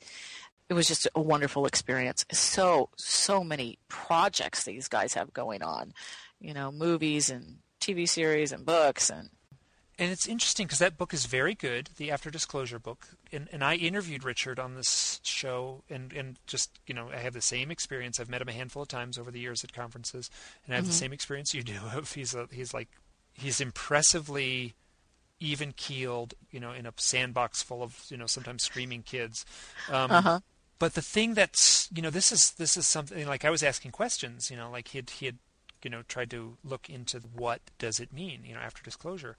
And in a way, disclosure, the way he defined it was, the president stands in a podium and says, oh yeah, just so you know, those things that people have been calling UFOs over the years, we have strong evidence to believe that those are in fact entities from an unknown origin, whether that be a different place in the solar system or in a different place in our galaxy, or whether that's some sort of interdimensional beings. And then, my thought was like, well, wait a minute, like there's all these other things out there, and one of the things is, what if these hybrid children are here to serve a purpose? These hybrid children, given the fact that they've been reported for 2 decades now, are no longer children. They're grown adults. And That's what right. if they show up and, well, are here to serve some purpose, some important purpose? Mm-hmm. Well,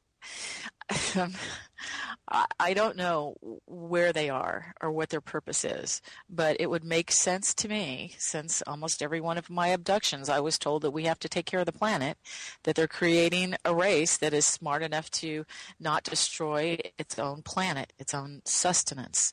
So just logical deduction would put them here to help raise our consciousness, to help teach us. Maybe they're the next generation, just like the Neanderthal and Homo sapien were here at the same time. Maybe they're the next generation of like an evolutionary stepping stone of some sort. Sure. And I mean, we're completely speculating here. It's hard to know, but that is something that because and you are not the only person. This is since I've done this, and you probably have the very same set of experiences. Since I've started this online blog, I get a lot of emails, and I'm very eager to talk to folks.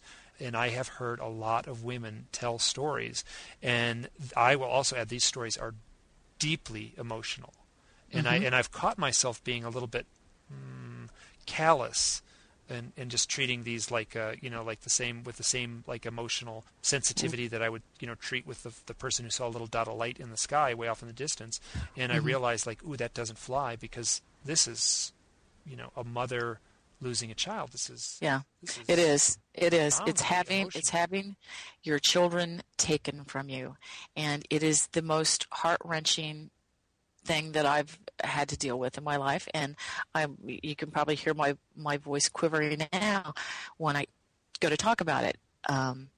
They're hybrid children, so all of a sudden that discounts them as children, even though they don't look like the Grays. My hybrid children look 90% human. You wouldn't. They could fit here any day. And what would be the difference as far as just the visual look? My daughter April, the one that I saw at the oldest age last, she was about 13. She looked exactly like a clone of me when I was 13, except she was a little bit thinner, and I was pretty thin. So she was thin, and her skin was paler. But as far as features, she had my features. Not even enlarged eyes. I mean, my eyes are, pretty big, but as are mine. Yeah, so it was my features. And when I telepathically hooked up with her, I felt her brilliance, I felt her emotions, her love, her curiosity, just everything of the two races combined, creating a beautiful upgrade. If that's what it is, I would think that we would be glad to have them here. As opposed to other people who think they're going to come and take over the world. Chances are we may never see them. Hopefully we won't need to see them. Maybe they can go off and start a planet of their own that's not already destroyed, that they have to recreate. But yeah, it's emotional. It's I know many women who have hybrid children. A lot of them come to the channelings because that's about the only place they can get information. So I've got to meet a lot of them. And what type of information is being shared about these children?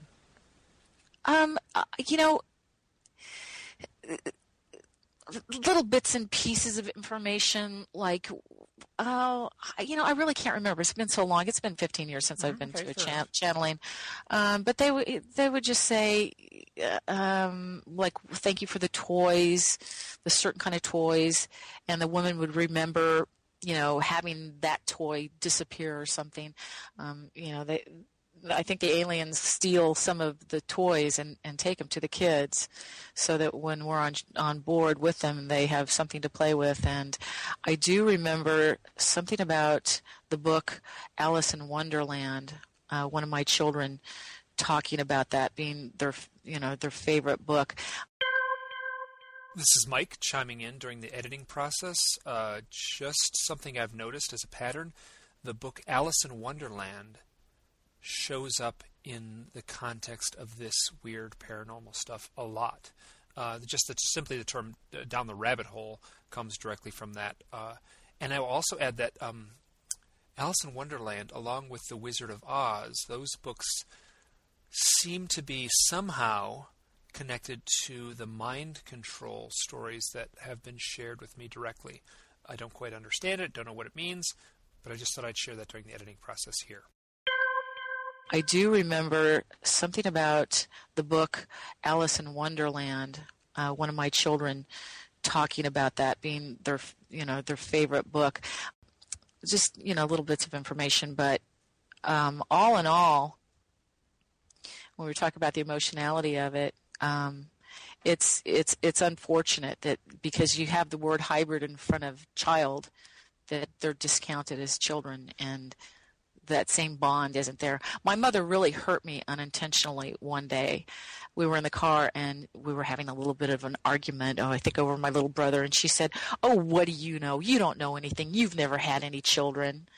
And I just held it in, and it was very painful. Yeah. It's a very mysterious and consistent part of the phenomena. And whether this has been happening, can we go back and find someone's journal from 300 years ago and they may share a story exactly similar to this? There is evidence that these stories have been around a long time. Forever. And I believe it's forever. And I just think of the Jesus story being almost, I should be careful what I say here, but the Jesus story, he was, Mary was a virgin, and she's in her bed, and then the bright light shines through the window, and there's Archangel Michael, and I think that's who it was. And the next thing you know, she's pregnant. The child has got these magical powers. It's I mean, that's like the core of Western religion. It is. You got it. And, you pinned and it. It sounds just like some of the stuff I've heard. Where one of the things that I also hear a lot is that people with children. And I haven't. I mean, like I haven't. Obviously, I haven't done any research. Like I haven't gone and visited these children. I haven't given them direct IQ tests. I haven't given them psychic tests. But right. the indigos. Yeah, the anecdotal information is that these children have a heightened sense of intelligence and a heightened sense of psychic powers. Mm-hmm. They come in that way. Yeah. The indigos, the star children, the crystals. And this is one of those things where I'm cautious to, like I'm just going to jump back like, ooh, I'm much more comfortable with a yoga teacher that says this is good for your back. So. And yeah. And I've got. Go ahead. Oh no, but that said, like I've been at the receiving end of a lot of people who sound very earnest, and that's all I can go on. Sometimes, these people sure sound like they're telling a story that's hard for them to tell because it's emotionally challenging and not because they're lying. And I have heard these stories over and over and over again about their daughter or son is extremely psychic, or their daughter or son is extremely intelligent or extremely creative. Mm-hmm. Yeah. I have several of these indigo children as friends on Facebook, and I can't keep up with them in the conversations. I'm blown away at their intelligence just chatting.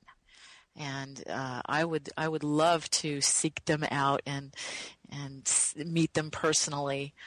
Maybe one day I'll get the chance to do that. But yeah, I know there's a new generation and coming in, and I don't know if it has to do with DNA or they're just older spirits, or I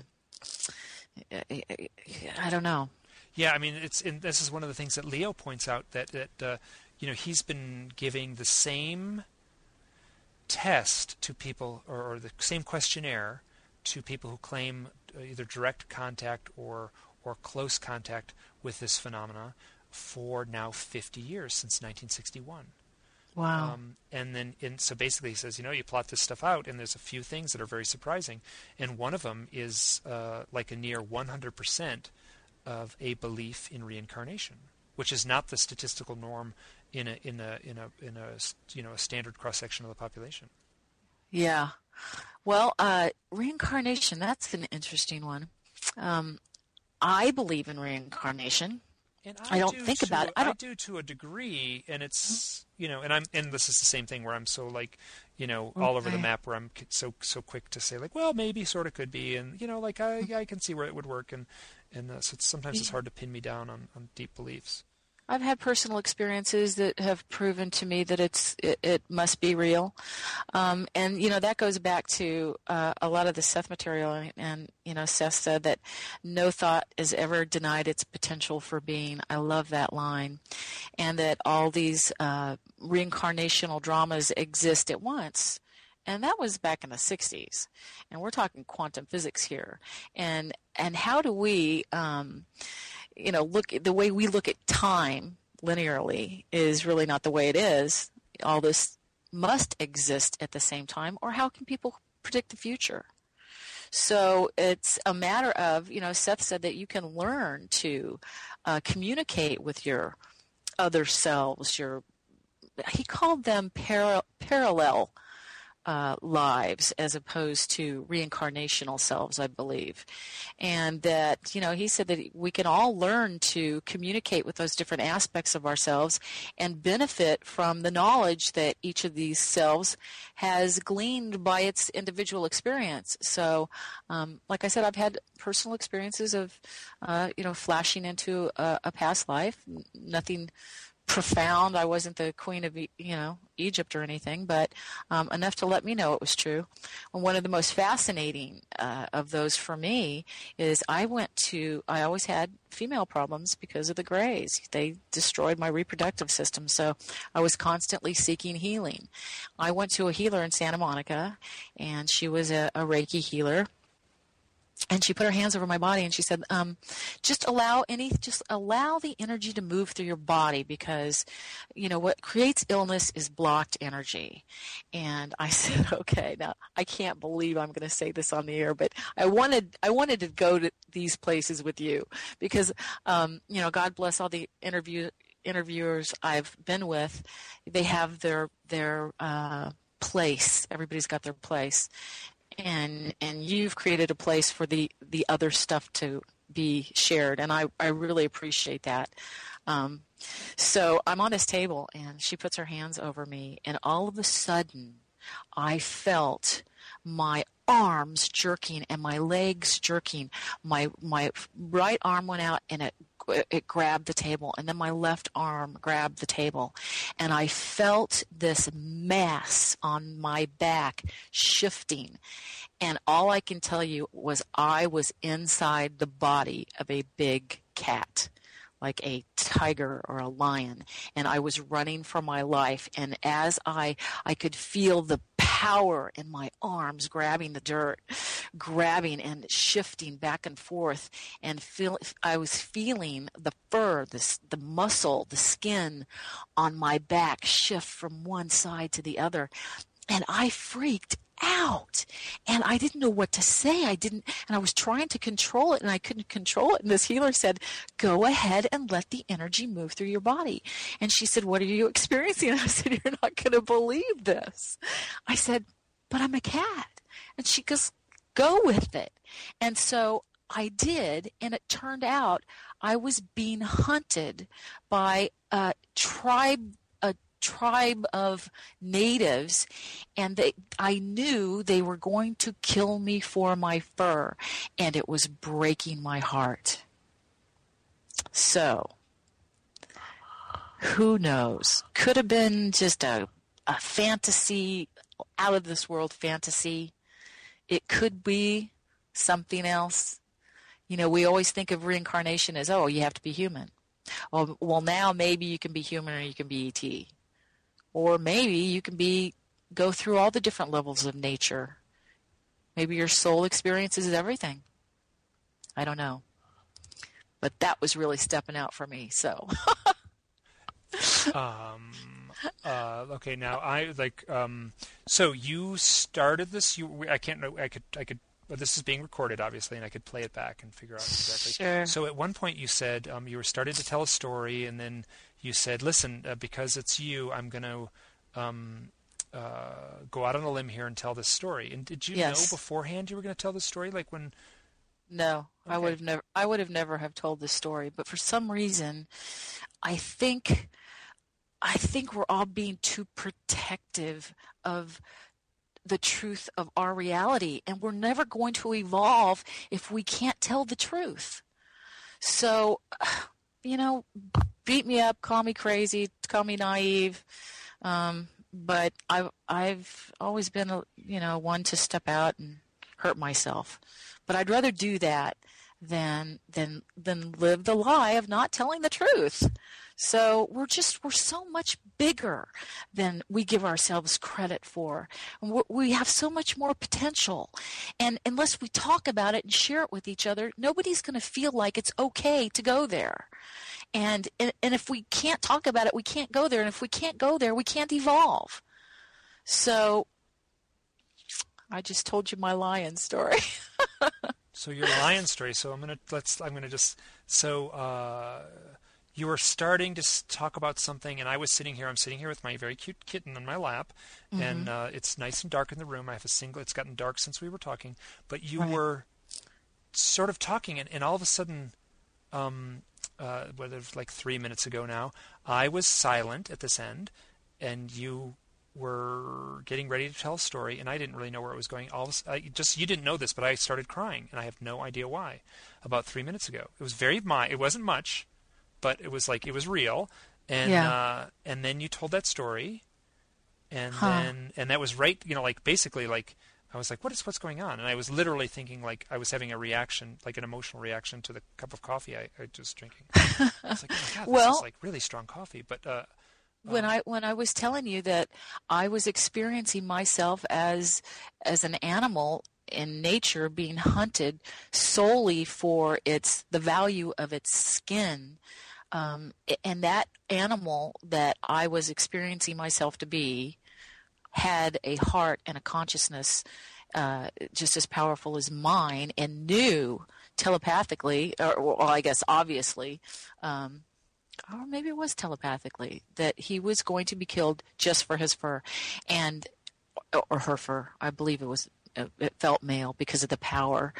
But like I said, that was me, and I was heartbroken because I couldn't believe that they would kill me just for my fur. And so, I get emotional. I'm emotional right now when I think back on that experience. So, you're just probably tapping into that heartbreak of knowing people do things like that. I was a vegan for 25 years. I would wear leather. I wouldn't. Yeah. I know. So. In fact, I try to be as groovy as I can be, but I go to the store and buy cat food for my cats, and I have a leather belt, so fascinating. This is me, and this is the way I try to frame this stuff.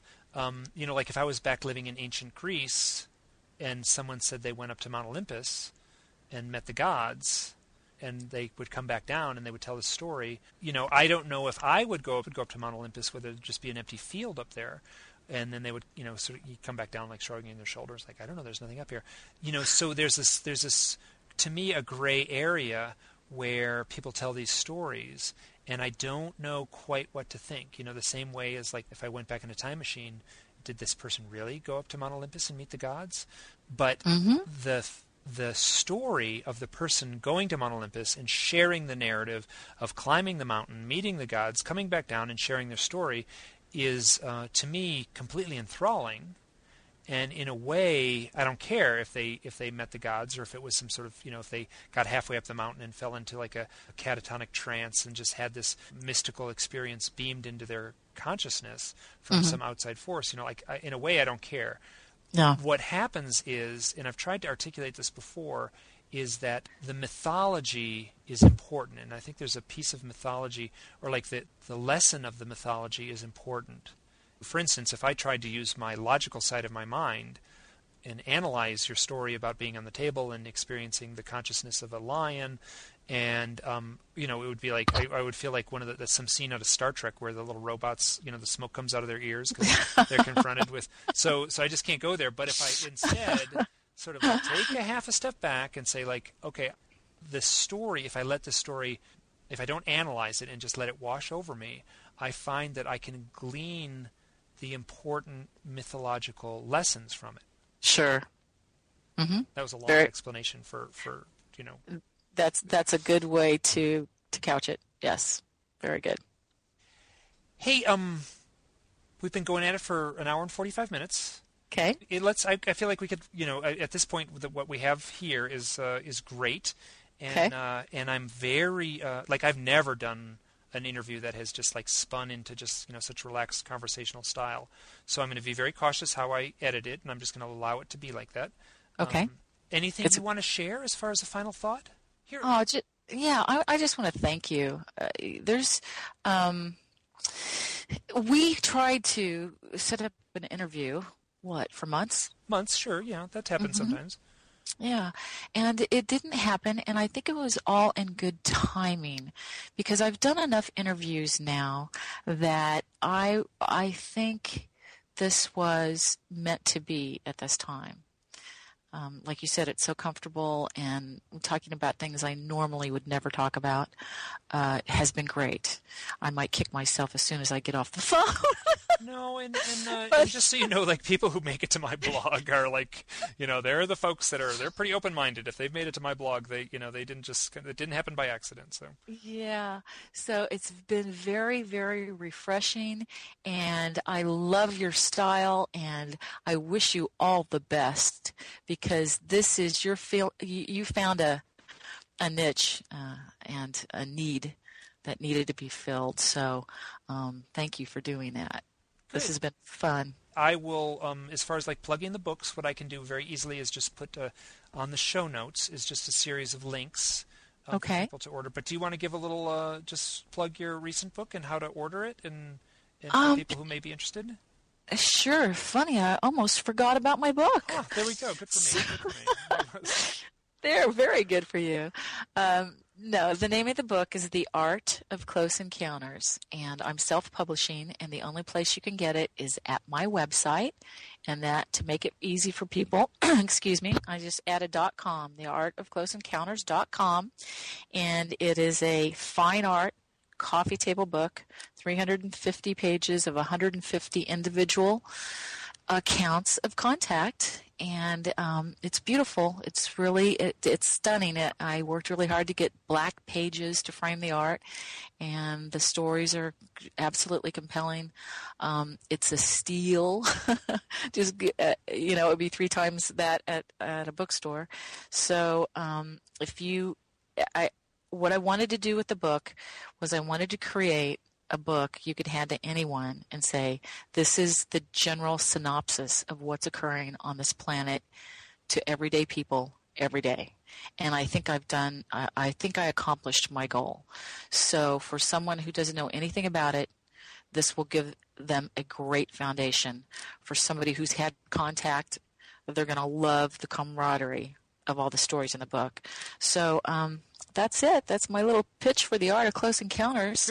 Good. And there'll be a link in the show notes, and I will also add, and this is just shameless ego on my part, I think it's like page 134 and 135 is just something that I sent you about a year ago. Goodness.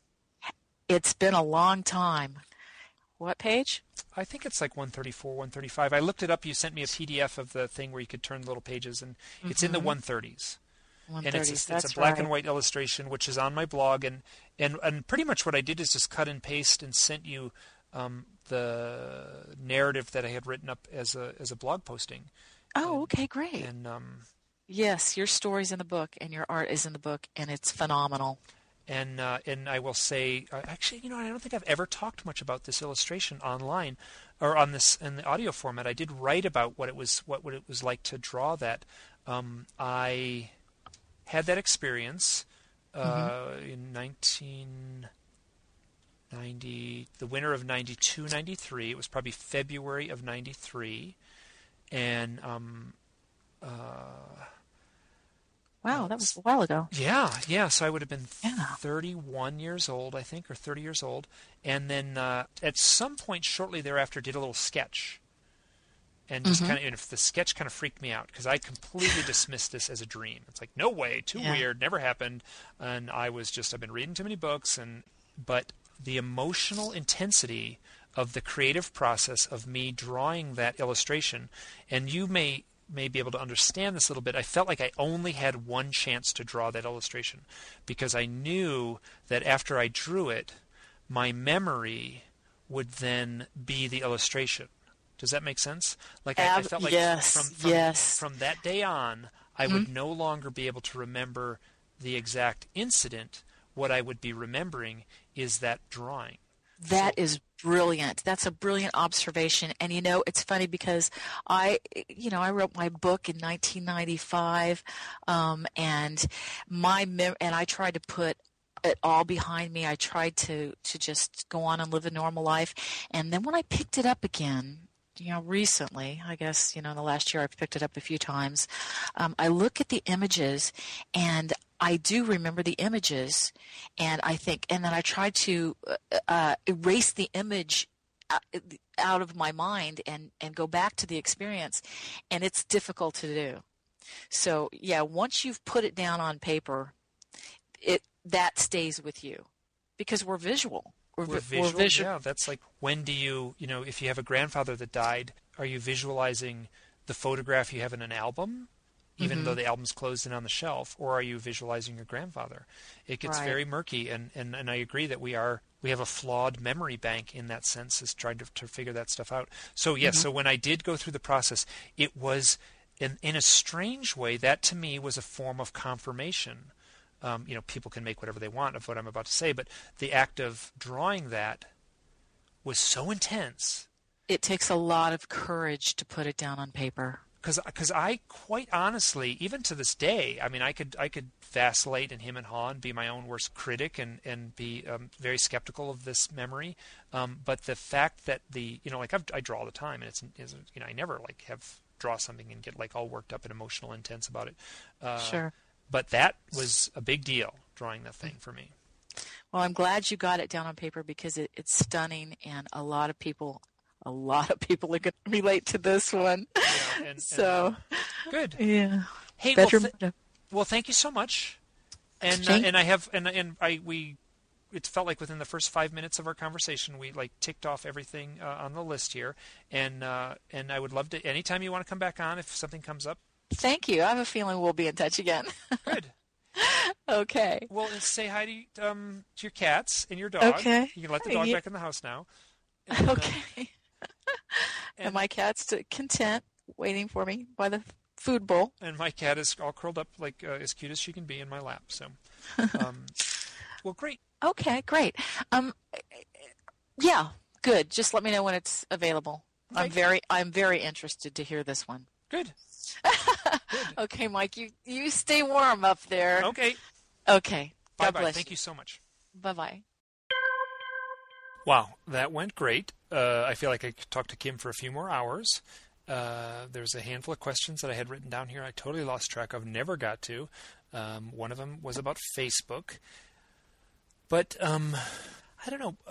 The thing that I'm left with and that I'm impressed with is just at the end there, where she was talking about just living her truth. And that means a lot to me. Early on in this process, for me, I had to decide whether I was going to use my own name or not, my own real name. And I just felt that I couldn't tiptoe around these issues without just declaring my own identity, my own name. And that meant a lot to me. At this point, I could go on and on and on and compliment her, but what I will say that I was really close during the editing process to snipping out her compliments for me. They seemed a little too nice.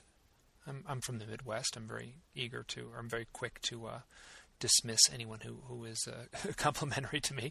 But I left him in. It was very heartfelt on her part, and it meant a lot to me to hear it, so I left it in.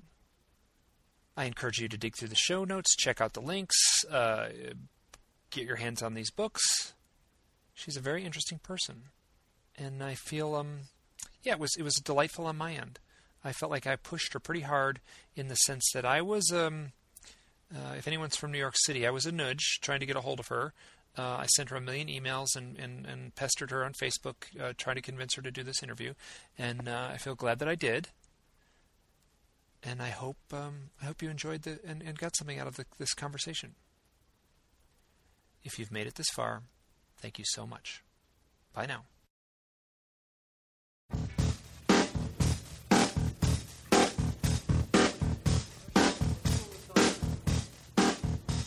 It's automatic and I'm dark with gold, and the conversation turns to girls we knew when their hair was soft and long, and the beach was the place to go.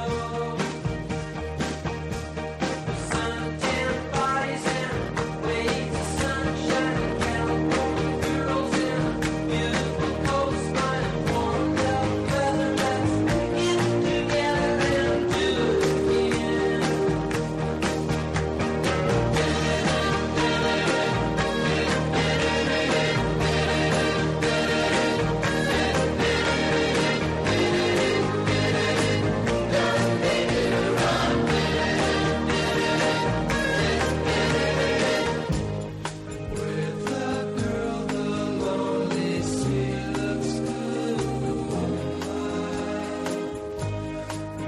sure night time's warm and out of sight.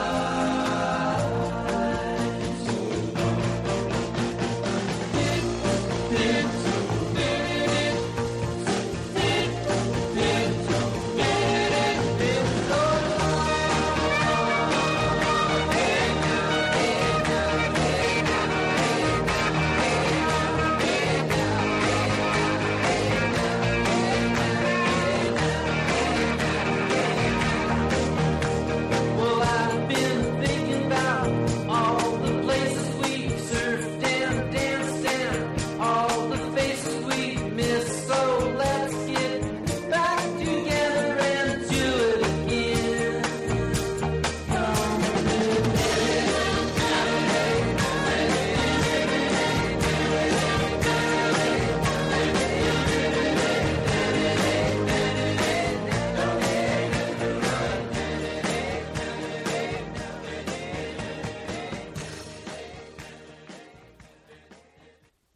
I know it might be considered completely uncool to like the Beach Boys.